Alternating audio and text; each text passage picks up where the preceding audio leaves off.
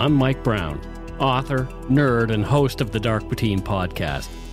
Join me and Morgan Knudsen, author, paranormal researcher, and host of the TV shows Paranormal 911 and Haunted Hospitals, as we take you on a journey for the curious about the unseen, the mysterious, and the incredible things happening in the world about us.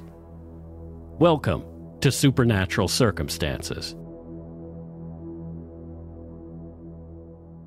What is consciousness exactly? Where does it come from? Is consciousness an emergent property of the brain, or is it fundamental, existing outside and independent of our physical selves? Does our consciousness, in some way, survive the demise of our physical bodies? The skeptics, of course, will trumpet loudly that consciousness is dependent on the brain and cannot exist or function without it. There are, however, scores of examples that debunk the debunkers.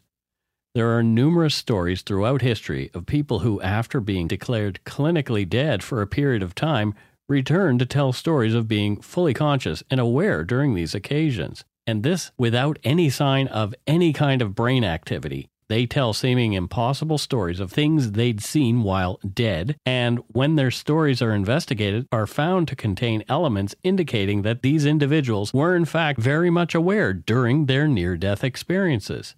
There are also the stories of young children who spout knowledge of things they should know nothing about, claiming to have been someone else before being who they are now. These stories of reincarnation are more prevalent in cultures where that is part of the belief. However, there are numerous bizarre examples here in North America that cannot be explained away easily, if at all. So perhaps there are really entities about us who want to communicate with us in some way. Journalist Leslie Kean, in her book Surviving Death, talks about mental mediumship as, quote, one practice in which that communication has been put to the test. Kean herself admits that the word medium might bring to mind images of the, quote, celebrity mediums like John Edward. His group readings for Crossing Over with John Edward were highly edited. Or Teresa Caputo of the Long Island Medium, end quote. These sensational, entertaining mediums have perhaps played a large part in creating a bias in many minds against true mediumship. Kean goes on to say, quote, I am not implying these two mediums lack abilities or sincerity, but just commenting on the context, which may be all that many people have ever been exposed to, end quote.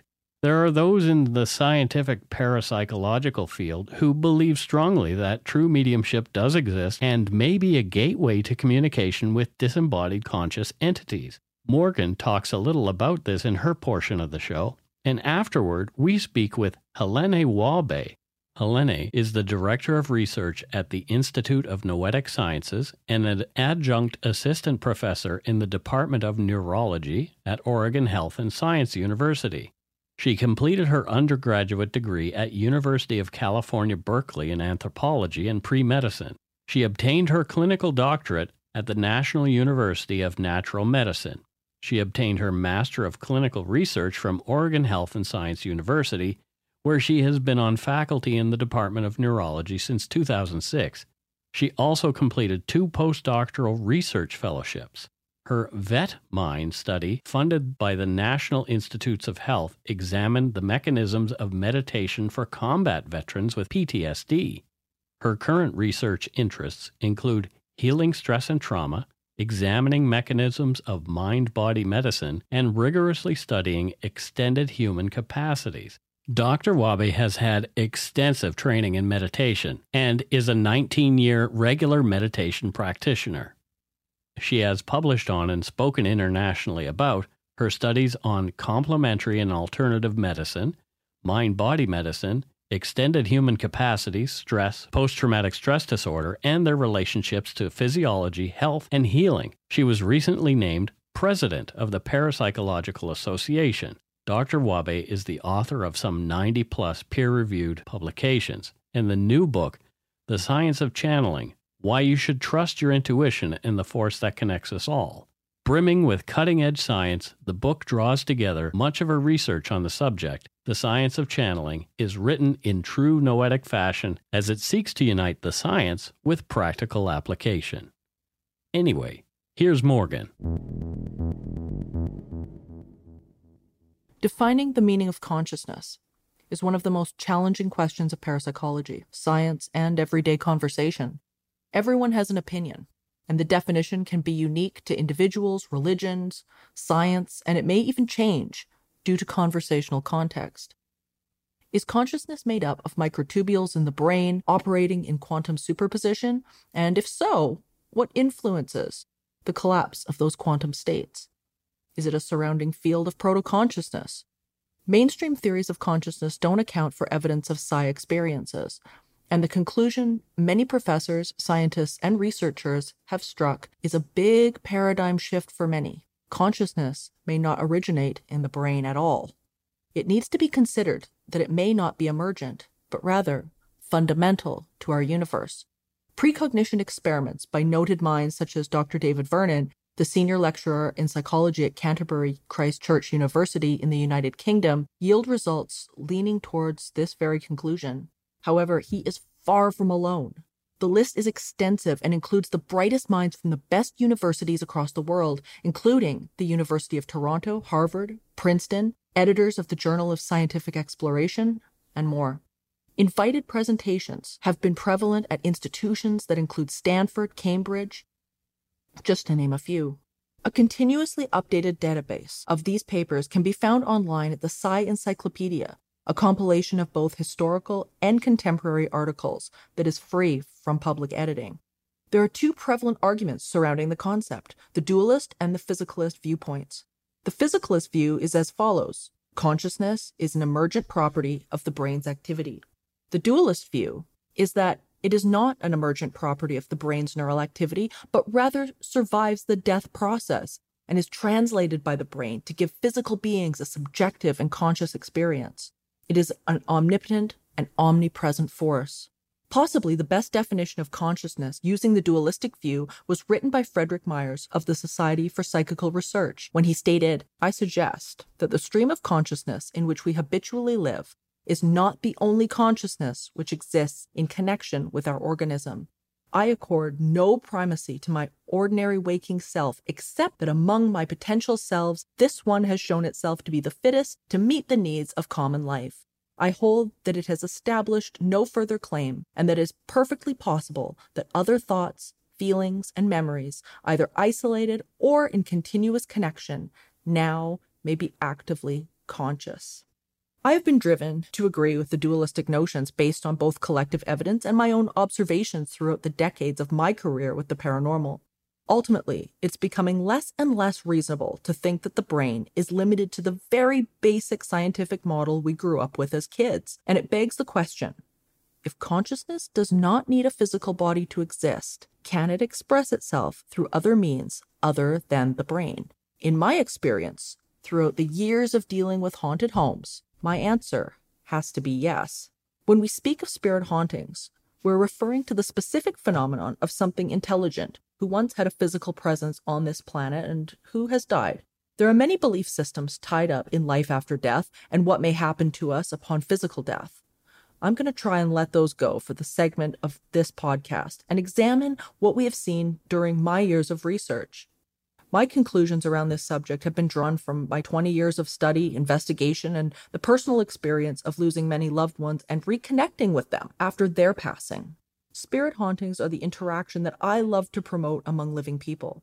They're fun, joyful, exciting, and happy connections that remind us that there is more to this world than meets the eye. It's the relationship with non-physical that we as living people want to nurture and experience, because often it eliminates our fear of death and creates a deeper understanding of our world. These relationships remind us that we are far from alone, that help is within reach, and that we never really lose our life. We can't lose what we are. This phenomenon tends to be intelligent, helpful, interacts with the space around us, and responds to conversation with straightforward answers. Sometimes, this conversation can look many different ways, including mediumship, transmediumship, things like channeling, and many others. In far more direct encounters, people report seeing once crippled loved ones appear before them quite joyfully and happy long after their deaths. It includes individuals who have died in rather undesirable ways, breaking the paradigm that we get stuck if we don't die the way we all had hoped. In all my years of investigations, I've yet to encounter a human or animal spirit that is in a location against its will. Let's face it, controlling people in a physical body is tough enough.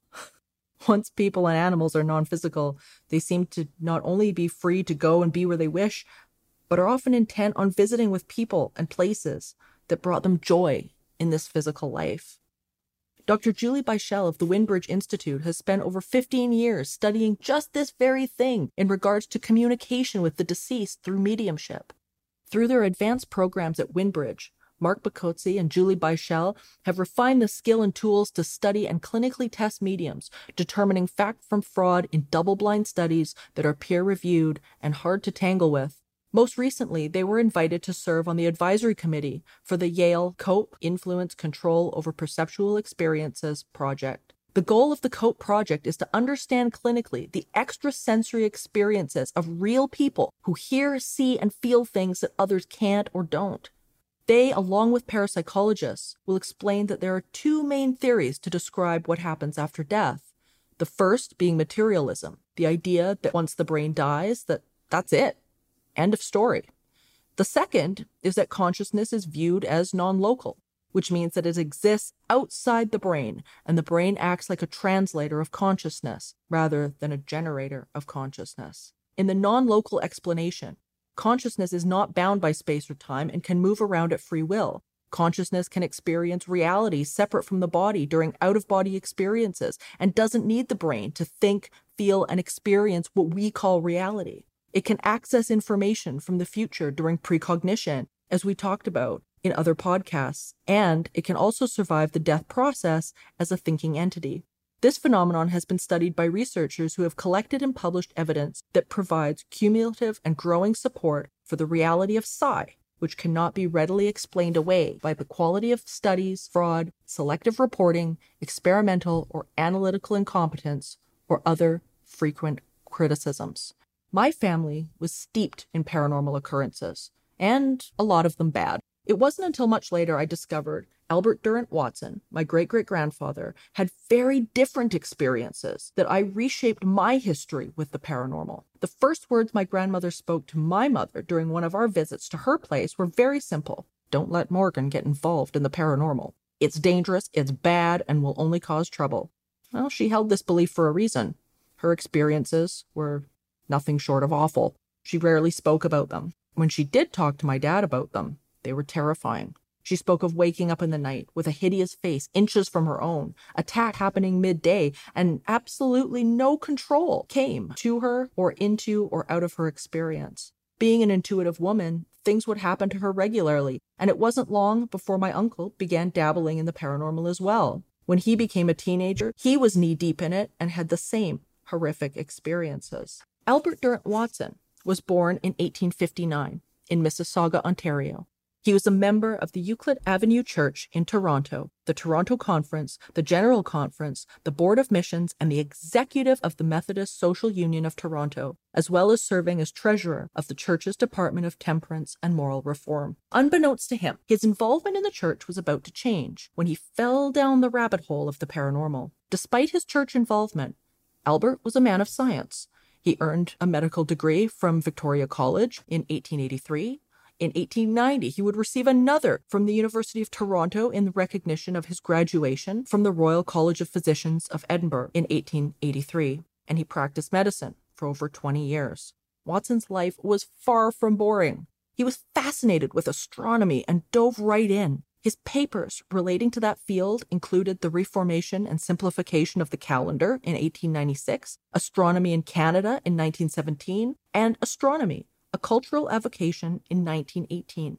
He joined the Astronomical and Physical Society of Toronto in 1892, which eventually would become the Royal Astronomical Society of Canada, and he served as the first vice president between 1910 and 1915, and as president in 1916 and 1917. But his life changed when he joined the Association for Psychical Research of Canada and began work with them. The world wasn't ready for what he was about to deliver, and the public ridicule became relentless. Growing up in the 1930s and 40s, the paranormal was never spoken of. If you were born in the 70s or 80s, think about your grandmother's generation. In the Victorian era, it was all the rage. If you weren't holding seances and spooky occasions, well, then you were just missing the social life. But by the time the early 1900s hit, attitudes had changed. A lot. My great-great-grandfather was an extremely well-respected physician in Ontario and a strict non-believer. He was a man of art and science, a fluent poet, and a wealthy doctor. He was married and had everything going for him, with a rich social life that just happened to have a fair bit of interest in the spiritual. This was something he did not subscribe to at first. His mind started to open up when he began allowing his home to be used for a channeling session with a man by the name of Louis Benjamin. As he began to overhear these sessions, which he labeled as hogwash and entertainment, he began to take some interest in the information that the uneducated and simple Mr. Benjamin should not have had access to, including detailed information about the death of Watson's very own mother. These repeated sessions ended up being transcribed into 2 books, The 20th Plane and its sequel, Birth Through Death, both penned by Watson's own hand. In his book, Albert spoke of a very different relationship to spirit, a relationship with non-physical that was helpful, peaceful, enduring, loving, and beautiful.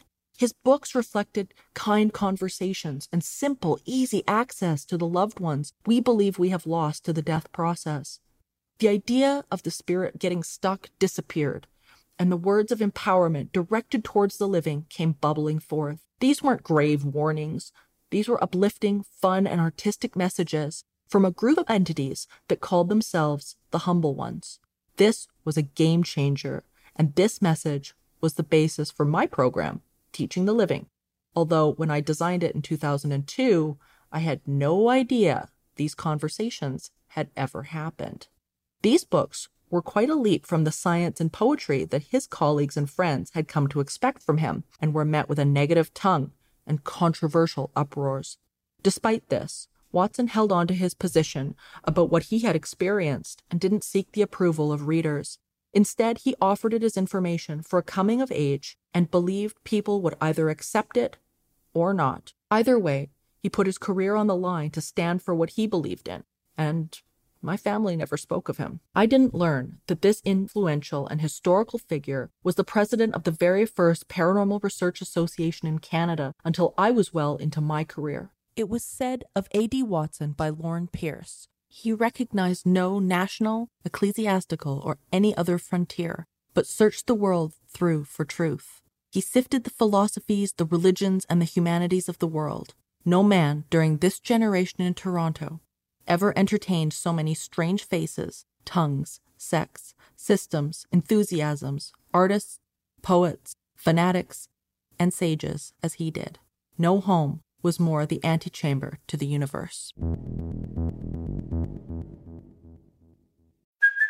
Hey, it's Kaylee Cuoco for Priceline. Ready to go to your happy place for a happy price? Well, why didn't you say so? Just download the Priceline app right now and save up to 60% on hotels. So whether it's Cousin Kevin's Kazoo Concert in Kansas City, go Kevin, or Becky's Bachelorette Bash in Bermuda, you never have to miss a trip ever again. So download the Priceline app today. Your savings are waiting. Go to your happy place for a happy price. Go to your happy price, Priceline. This is so wonderful to have you on the show because we actually spoke at the same Psi Agora in April, and I didn't get a chance to hear your talk because I was doing my talk, but I wanted to sit at your table.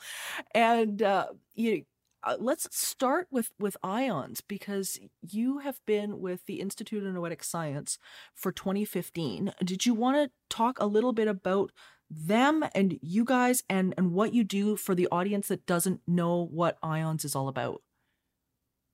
Sure. So IONS is an acronym that stands for the Institute of Noetic Sciences. And IONS was created by Edgar Mitchell, who was actually an Apollo 14 astronaut and the 6th person to walk on the moon.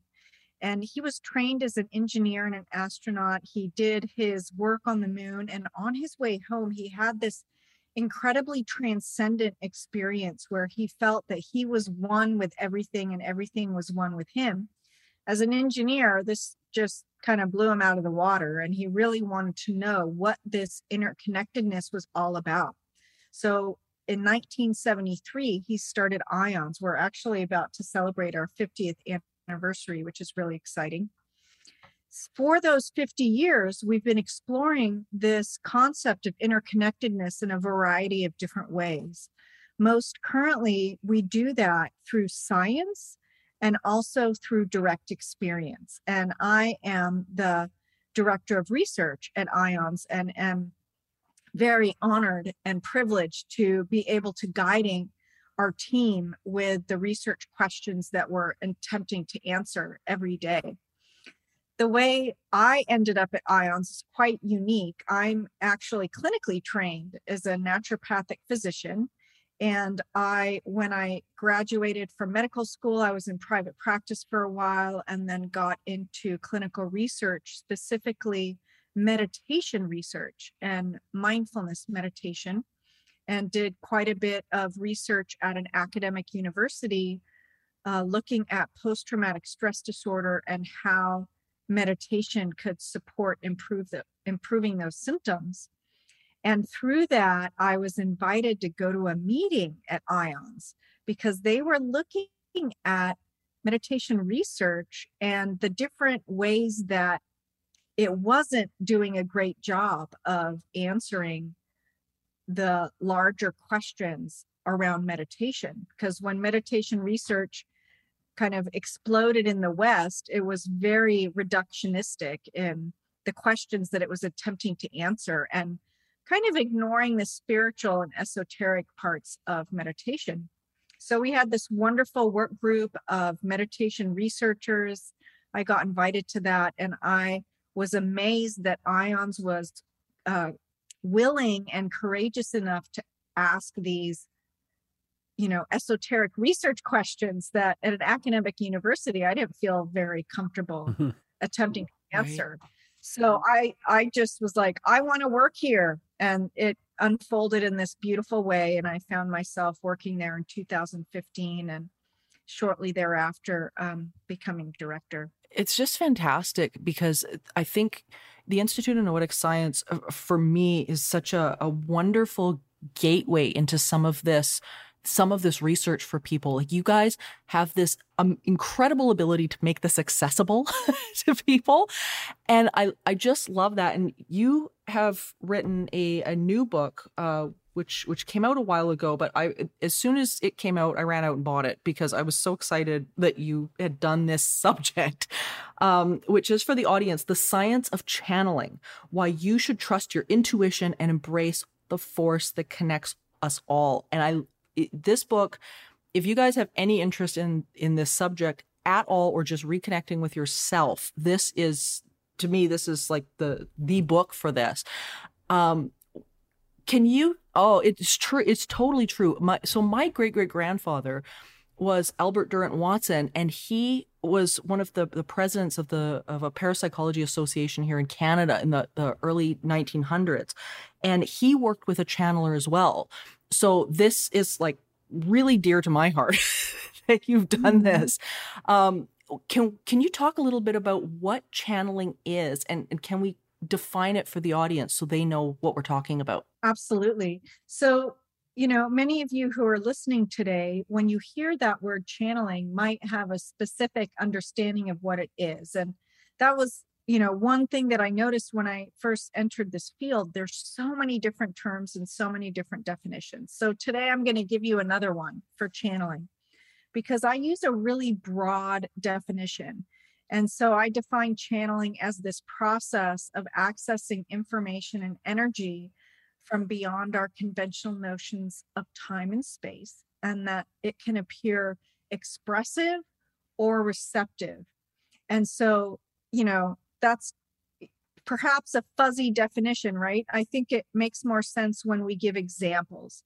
So channeling really exists on a spectrum of expression, from intuition and gut hunches that are super common for people. Probably everybody can say that they've had a gut hunch about something that came true. So that's on one side. On the other side, you might have things like mediumship or trance channeling, which are two other more extreme examples on the other side. And then in between, you might have precognition, which is knowing the future, or psychokinesis, which is using our intention to affect the physical world, or clairvoyance or remote viewing, being able to get information about distant locations. So those are just a few examples of the spectrum of what I'm calling channeling. And I propose that everyone can channel. Everyone has the capacity to channel just by being human, but that the way that it shows up for each of us is unique and individual. And it's really about exploring your own specific, unique, what we call noetic signature of channeling, and how it shows up for you in your life. Maybe you get goosebumps. Maybe you see colors. Maybe you just get a feeling in your belly. There's as many noetic signatures, I think, as there are people, in terms of how we can access this noetic wisdom, this intelligence from beyond our personal selves. I love how you're encompassing so much into the idea of channeling, because I think so often people get this impression that it's, some dressed up medium sitting at a table that's a typically either a trance medium or something like that, but something that's very theatrical, I think is what a lot of people think of. And, and it's not, it's so much more than what we've been, I guess, led to believe by, I think presently the media. Mike, what do you think? Well, I think it is what we're presented typically when I have heard the word channeler before. I picture someone with a turban wrapped around their head and sitting at a table with a bunch of people and lots of woo-woo stuff happening. But your description it definitely helped me to come to a different place with it. I'm kind of the newcomer to all this stuff on the podcast, so I'm discovering, thanks to an open mind, a lot of new things, and just being able to sort of like hear somebody else talk about channeling in the way that you just did has helped me to kind of think, oh, okay, that's a really different way to look at it. And then when you say anybody can do it, well, I know I do it. I know I have these experiences because Morgan and I have talked about it on the show. So let's hear more. Yeah, absolutely. What was it for you that caused you to discover your inner ability with this? I know in the book you talked about discovering it for yourself, and it was really an inner journey that was something that was connected to your grandfather. Yes. So I have a really unique and eclectic upbringing in terms of spirituality. I was raised Orthodox Christian and went to church and Sunday school every Sunday. I attended Catholic school because those were the best schools around that my parents wanted me to go to. So I was exposed to that. And then my mother's side of the family had a much more esoteric background. And now that I know about spiritualism, it's very close, I think, to a spiritualist worldview. And when I was 10 years old, my mother took me to a meeting at my grandparents' house, a spiritualist type meeting, where my uncle was trance channeling. And my grandmother can do that. My mother can do that. And, every member of my mother's side of the family has some strong channeling ability that they've, used in their lives at various points. So being raised in this very spiritualist upbringing shifted my perspective on the world and, who I am and my beliefs about my true nature, that I'm, more than this body, that there are, beings that are not visible to our senses that can support us, and how that we can essentially communicate with them. So that was essentially my personal upbringing. And in regards to my expression of channeling, I felt it at a very young age, being incredibly sensitive to people's emotions. So if I walked into a room where someone was upset, I could feel their upsetness in my body. And, this is beyond kind of like normal empathy. It's a much stronger than I think normal empathy. And I imagine many people on this call have experienced that too. You go into a crowd and you're just completely wiped out, or even can get sick from being in a crowd, from being emotionally sensitive. So I had a lot of that. I get a lot of goosebumps on my skin when, people were talking to me about something that resonated as truth. Sometimes I would get downloaded information about people that I couldn't possibly know. And as I grew older, and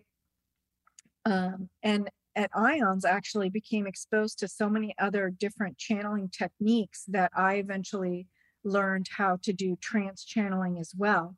So I was really curious because I was doing research studies on it and my family could do it. I said, maybe I could learn how to do that too, and have since learned how to trance channel also. So, I feel like I think of my channeling ability as this nice tool bag, and I can reach into it depending on the situation. But ultimately, they're all tools that support me to access a broader information, broader wisdom, if you will, that goes beyond my ego self, my personal small self. And on a practical level, I think I use it a lot for supporting my decision making personally and professionally. And I found that helps people a lot in their daily lives when they start learning how to channel, that their lives become more easeful because they aren't pulling their hair out about decisions in their life anymore, because they can tune into what's their highest and best next step. Yeah, I love that. And I've been, ever since I discovered my great-great-grandfather, I've been on a really similar journey, and just understanding and what I can tap into, what is coming through, and being able to access that. And you're completely right. It just changes how you go about your decisions. You don't feel alone. You realize, I think it's a confirmation that there is just so much more that's present, that's out there, that we have the ability to tap into. I completely agree. What do you think the challenges are with academia and studying this? Because you mentioned that at the beginning, and you talked a bit about that in your book. What do you think the misconceptions are and the challenges in academia right now when this becomes a subject on the table? Yeah.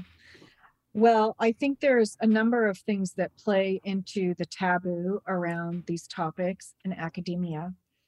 One of the major ones is the dominant paradigm that we hold is materialism, is reductionism, is this concept that our consciousness is generated by the neurons in our brain and is limited to that. Yeah. And many of these experiences are in direct contradiction to that supposed understanding. And the reality is, we have no clue where consciousness comes from. And there's quite a bit of evidence from, rigorously done controlled studies in multiple laboratories around the world that our consciousness is actually not limited by space and by time, and that we can access information from halfway across the world, not using traditional means, and we can know information from the future. And those are just two very basic examples of protocols that have been done in the lab over and over again. So when you say to a scientist who's entrenched in physicalism or materialism, hey, I can actually tune into a location halfway across the world and gain impressions, accurate impressions from it, their response is, well, that's just impossible. Like, you can't do that because your consciousness is housed in your brain. So they just dismiss it out of hand because it doesn't line up with their understanding of the way the world works. What's exciting, I mean, it kind of sounds depressing when you think about it that way, but what's exciting is there are many, many scientists who are offering an alternative worldview that's gaining a lot of acceptance and evidence behind it, that our consciousness is not generated by our neurons, but in fact is likely fundamental, is perhaps the grounded substance, if you will, even though it's not a substance, that our world is made of, our universe is made of. So I don't want to get into all the nuances of that, but it's called post-materialism. Mm-hmm. And in post-materialism, there is space for these experiences to fit within that model. So this whole, schism between materialism and post-materialism, I think, is one of the major issues around the taboo. On a more personal psychological level, I think there's a lot of fear. I think people are afraid of these experiences, not only because we have this horrible human history of being burned at the stake and tortured and killed for expressing these experiences, which are very, very real, to be afraid of having these. But also, in present time, I think there's fear around what it could mean if humans could read other people's minds, or if my thoughts became immediately manifest around me. What happens to road rage if, I think about some negative thought to this person and then it actually ends up happening? So those are just two simple examples of the fear that arises when people think about these experiences being real in an extreme way, rather than just like this gentle intuition. I couldn't agree more. And it's something Mike and I've talked on the show about quite a bit, is that I think a lot of this stuff is asking people to change a paradigm that they have become very comfortable with. And they feel like they've somewhat mastered the material world. And then when you offer them this new design, I think it really throws a lot of people for a loop. Absolutely. It's like, well, what does that mean? Yeah. What does it mean for me? What does it mean? Like you say, like, what does it mean for my thoughts? If my thoughts create, well, what does that mean? So, I agree completely. I have this think about it. This is such a fun thought exercise to imagine, what if tomorrow, people have this idea of a filter, that it's a filter that we can't be fully psychic or whatever. What if that filter was immediately removed tomorrow, and all of my thoughts were materially manifested and others could know what my thoughts were? I think it would put our world in complete chaos immediately, but then perhaps quickly we would train ourselves to be impeccable with our thoughts. Absolutely. Because we know that they would be manifested and that people would hear them. So I couldn't rattle on in my head about judging this person or judging that person. I'd have to learn very quickly how to have a quiet, silent mind and be incredibly impeccable with the thoughts that I did have. I think our world would be much improved by that, actually. I think you're right. And it would make us be, a better steward of our manifestations too, just in general. Yeah. If just applying that now, and because I think we have this responsibility to ourselves to create something that we really want. And it's like, when our thoughts aren't disciplined and we're not, and we're not monitoring that stuff, yeah. Like, and I mean, just to appeal to everybody's greed, you want to feel as good and as joyful as possible. I completely agree.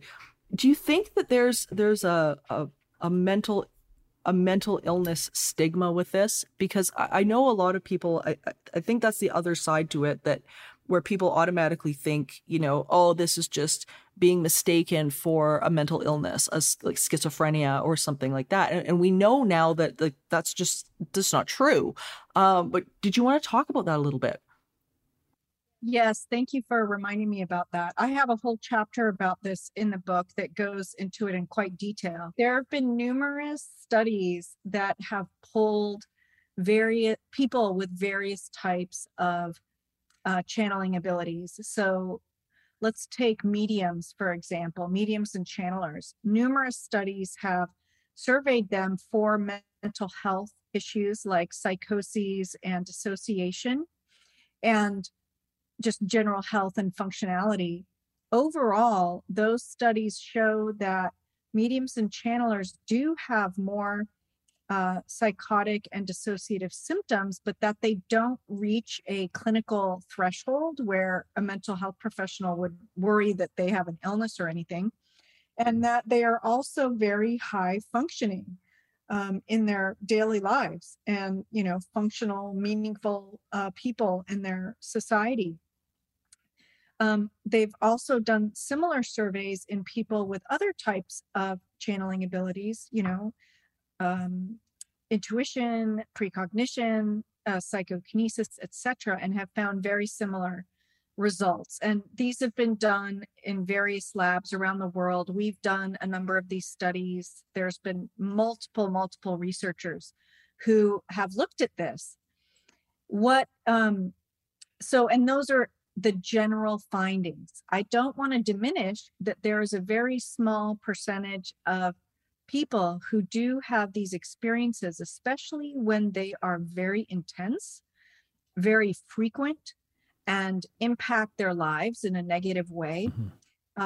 These people really do need support and need help, and would benefit from getting some assessment by a health professional. And so I don't want to diminish that it's, completely not a mental health issue. And yet the majority, I'd say most, not even the majority, most people who have these experiences, it is not a mental health pathology or anything that they need to be worried about. In fact, it's incredibly natural, normal, and very, very common. One of the researchers that actually comes to mind with this is Dr. Alexander Moira Almeida's research that he's been doing with fMRIs and things like that. And for the audience, I highly recommend to look into that if you've got questions about the brain and the studies behind mediumship in the brain and channeling and things like that, because I've been following his work now for a number of years, and it's just cutting edge stuff.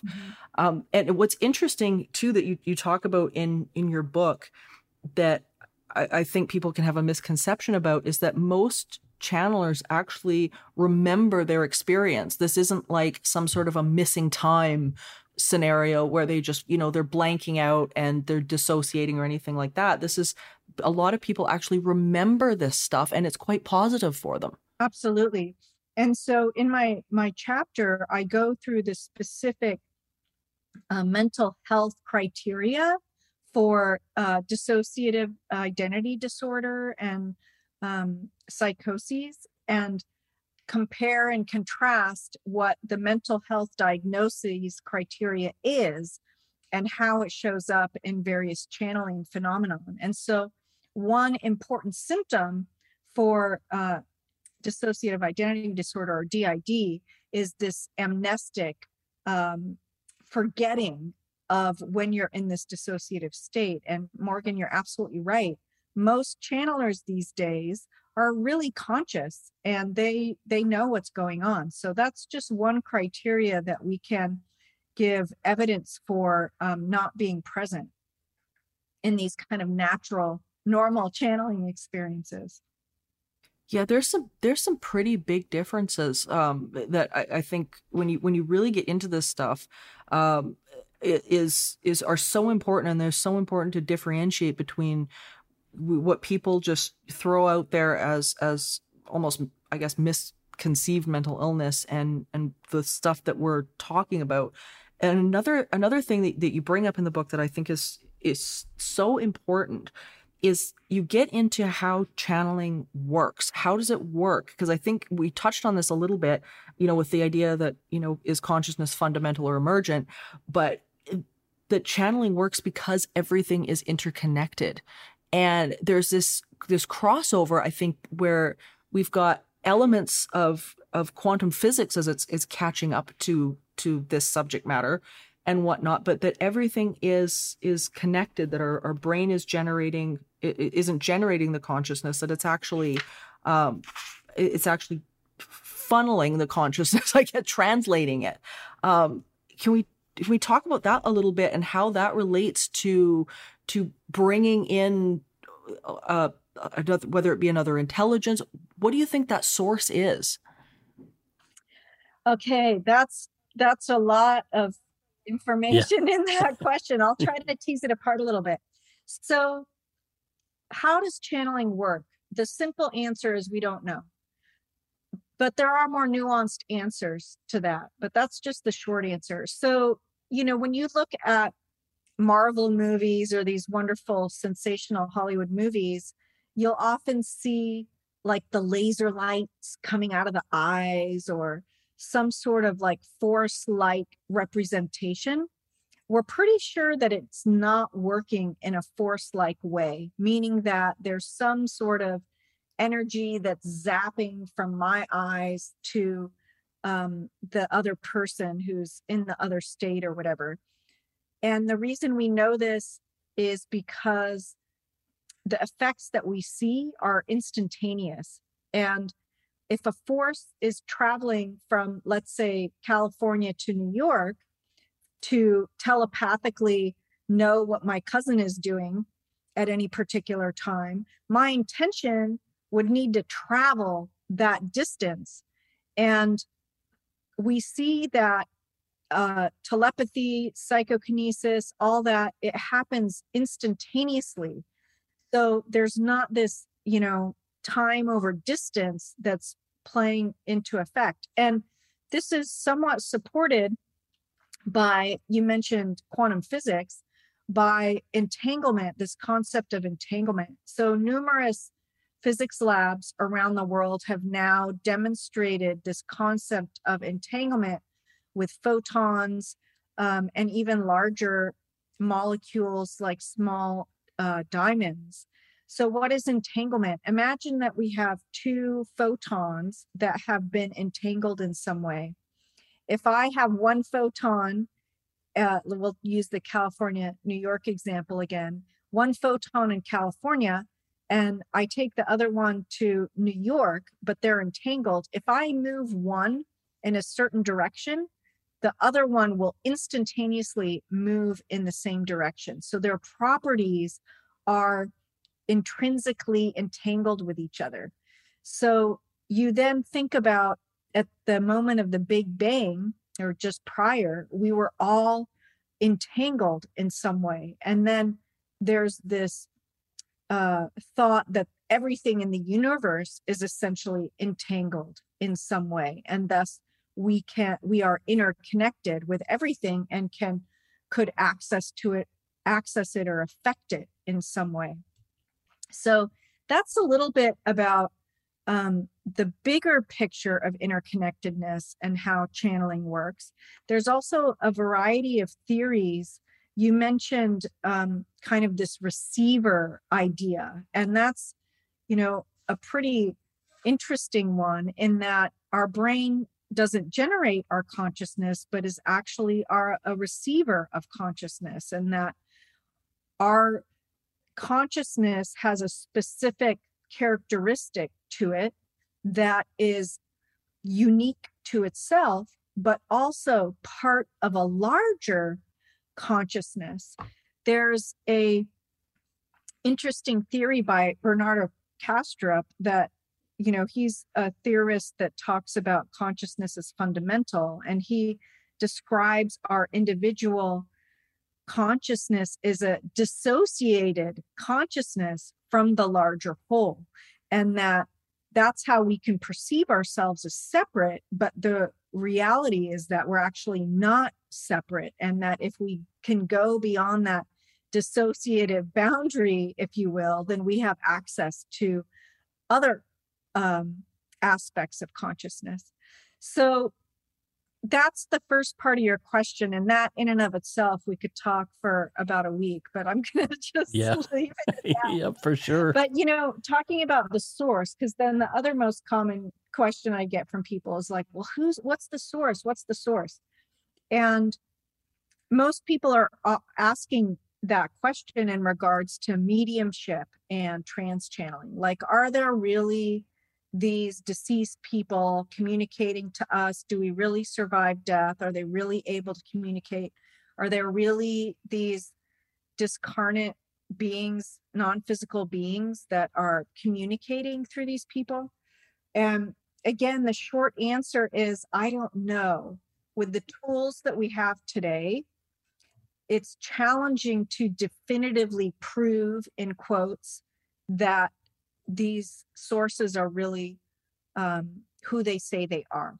That being said, there is so much evidential information from the 150 plus years of mediumship research that is quite compelling, that these mediums are getting information about deceased humans that they really couldn't possibly know in any other way, except for maybe psychic abilities through time or something. Really, like, it's called super psi, which we haven't really been able to have happen in the laboratory. So that's just one example of sources for mediumship. And we could say the same for trance channeling.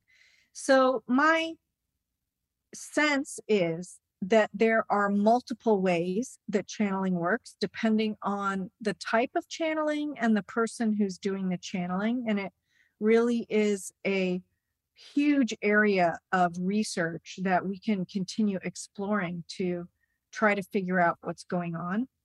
And in terms of the sources, I hope that someday we'll have the tools to be able to definitively show whether there's survival of and being able to connect with deceased people or non-physical beings. But until that time, we can think about it as a aspect of ourselves. So if we are all interconnected and this personality is coming through and communicating, then that's also part of me too, on this kind of larger level.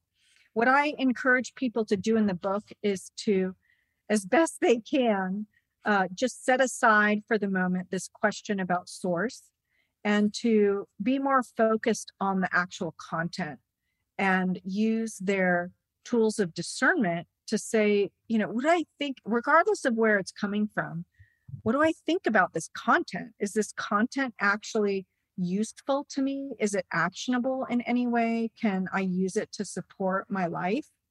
And, set aside this concept of the source. And that leads to another really important point, which is that, sometimes people will project their authority onto channelers or mediums or people who say they can do channeling, like it's this, up on this pedestal. Oh, they channel this, so it must be this like really amazing, true information. And I would advise people to, again, use discernment and as best they can, not project their authority onto supposed channeled sources and use their own intuition to decide if it's something that's useful for them and that they have access to that same information from within themselves. And they don't necessarily need to seek these external sources of noetic wisdom. So all the way back at the beginning of this conversation, you talked about meditation and that kind of thing. That is something that I do every day. I'm a consistent meditator. I do, however, want to incorporate other things, if I can, into my pursuit of this. So what do you suggest for the novice, the complete novice? What are the best places for us to start? Meditation is a wonderful place to start. In fact, being a meditator is one of the strongest predictors of having channeling experiences and doing better on tasks in the laboratory. In addition to that, and meditation is wonderful tool for strengthening your ability to focus and be attentive. Mm-hmm. You already have a great head start. The second strongest predictor is belief. So along with the meditation, I would invite you to have some conscious moments of your day and tune into your belief around channeling. And if it is possible for you to hold the belief that you can channel and that channeling is a real thing, because just that belief increases your chances of having experiences and also doing better on laboratory tests. So meditation, belief, and then I talk a lot about intention and setting intentions. If you're interested in starting a channeling practice, you set the intention. I'm going to learn how to channel in the way that works for me. Dedicating, even if it's 5 minutes a day, to sit quietly in that meditative state and ask a yes/no question, and then wait and be still and notice from a place of loving curiosity what shows up for you. No's sometimes show up as like a contraction in the body or some, color that you perceive as negative or something like that. And yeses usually feel more expansive in the body or have some brighter color, if you will.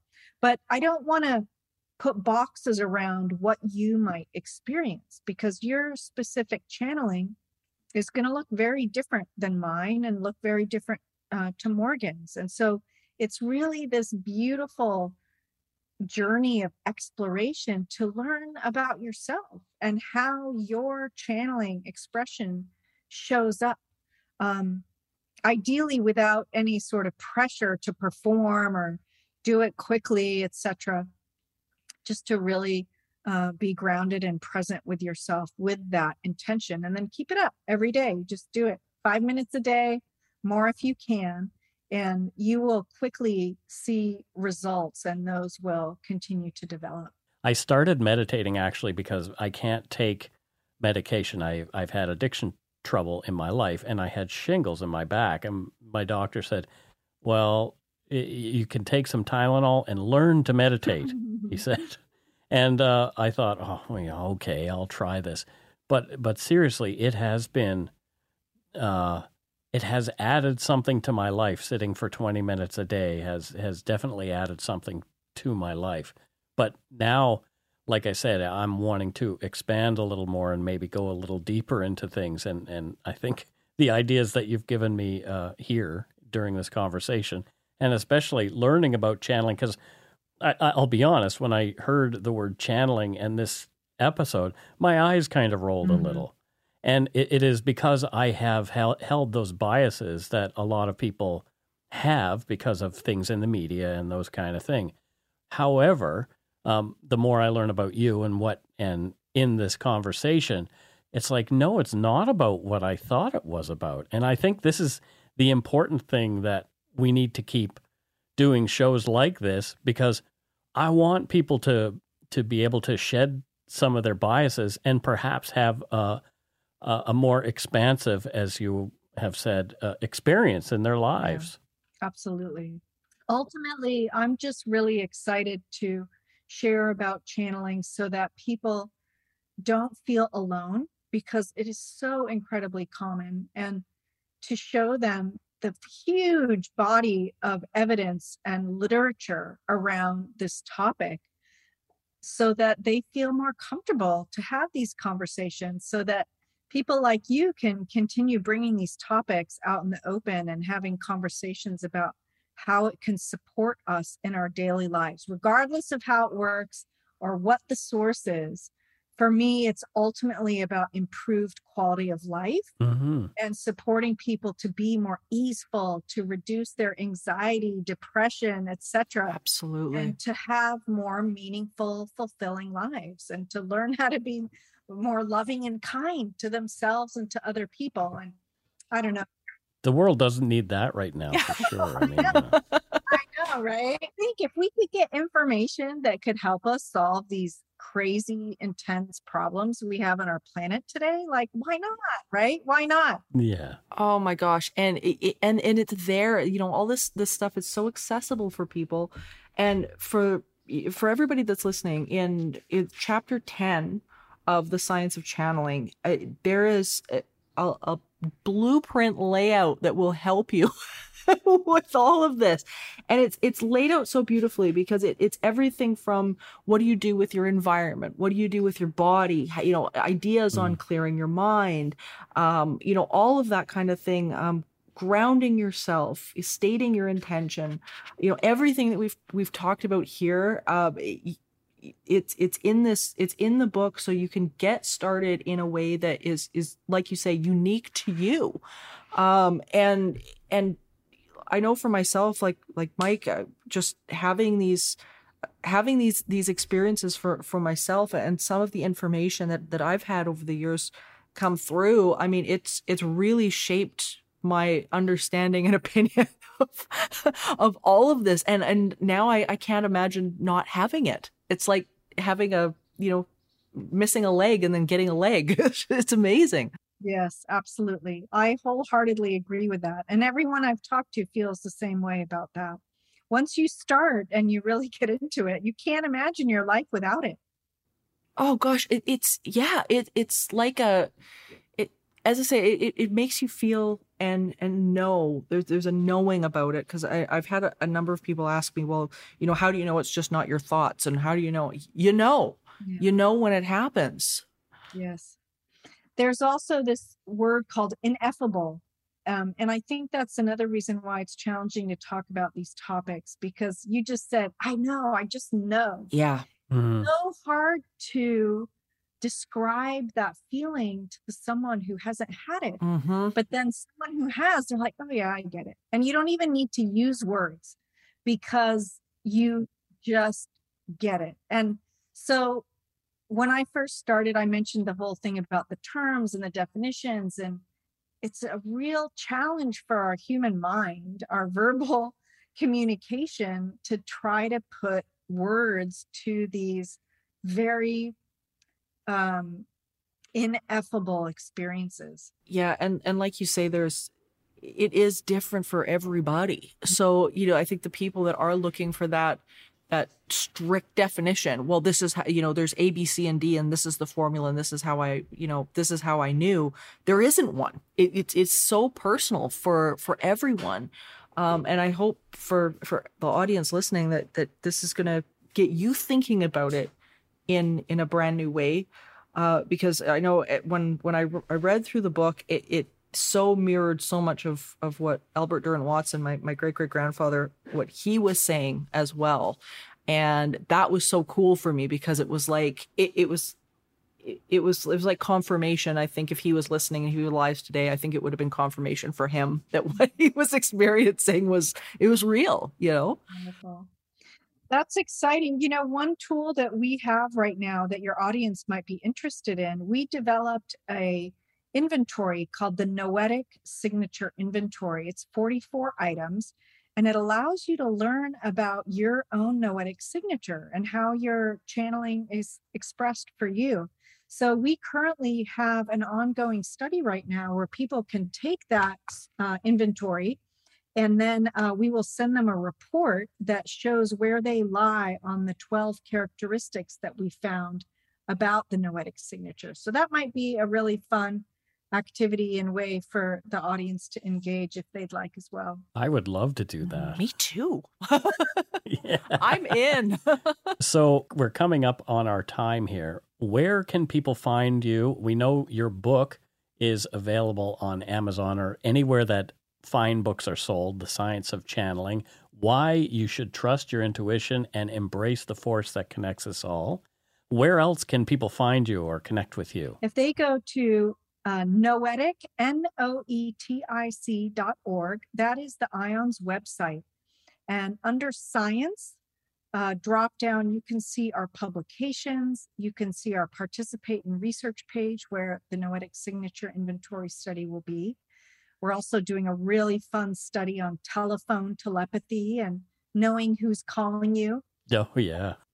That's at teletelly.org. And we also have free webinars every Friday where we talk about our various projects and related topics. So please come to our website, check out the IONS community and the many different ways that you can engage. Yeah, we'll be posting all the links for the audience on our social media and whatnot and in the show notes so that people can find everything, including a link to the book and whatever else that you want, send us and it will get posted, because this is the real deal, and this is the stuff that if when people embrace this stuff and really dig into it, it really does change your life for the better. And we can't thank you enough for joining us today and talking about this. Absolutely, my pleasure. Thank you. Here's Morgan for this episode's segment of Spiritual Healthcare. In this episode's edition of Spiritual Healthcare, the segment of the show where you get to be the creator and designer of your paranormal and spiritual experience, we're going to tell you about a process called the Swiss cheese process. This is the perfect process for when you want to alleviate the feeling of being overwhelmed, when you have many things you need to get done. This is a process specifically regarding action. First, take a large sheet of paper and write each thing you feel you have to do at the moment. Maybe you're running a business and you feel you've got many tasks to complete regarding your business. For example, you might write, phone the marketing people, update my website, order new business cards. When you have many actions you feel you need to do, some may take days or weeks, others might be little 10-minute jobs. So when you get to doing the actions, take the smaller tasks on first. They might be the ones you want to focus on because they feel a little bit less overwhelming. Each action you feel you have to take is written on the paper, and a circle is drawn around it. Then, once all the actions are laid out in front of you, choose the one that feels the simplest. Choose the one that feels the most fun and the most inspired, and do that first. Once you complete it, cross out the circle. Then, later, you can pick the next easiest. Pick again the most fun-seeming action and do that. Cross it off your paper. The idea is that the process frees up your emotional resistance around the subject and allows some new momentum to get going. You may find you do several of these little actions in a day, and then you might even become inspired to do a few more. The energy frees up around more of them, which means some of the things that you write out might actually start shifting all on their own. Before long, you may notice the momentum changing and the universe acting on your behalf as you move forward. You need nothing to be happy, but you need something to be sad. Remember, at the end of seeking, all is consciousness. Stay in peace, everyone. Thank you for listening to this episode of Supernatural Circumstances, a co-production of Entity Seeker Paranormal Research and Teachings and Good Egg Studios. This podcast is part of the Curious Cast podcast network. Theme music by Corey Johnson of Catalyst Records in Edmonton, Alberta. You can find out more about Morgan Knudsen at entityseeker.ca and more about me and listen to my other show at darkpoutine.com. Feel free to email the show at supernaturalcircumstances@gmail.com. Good night for now.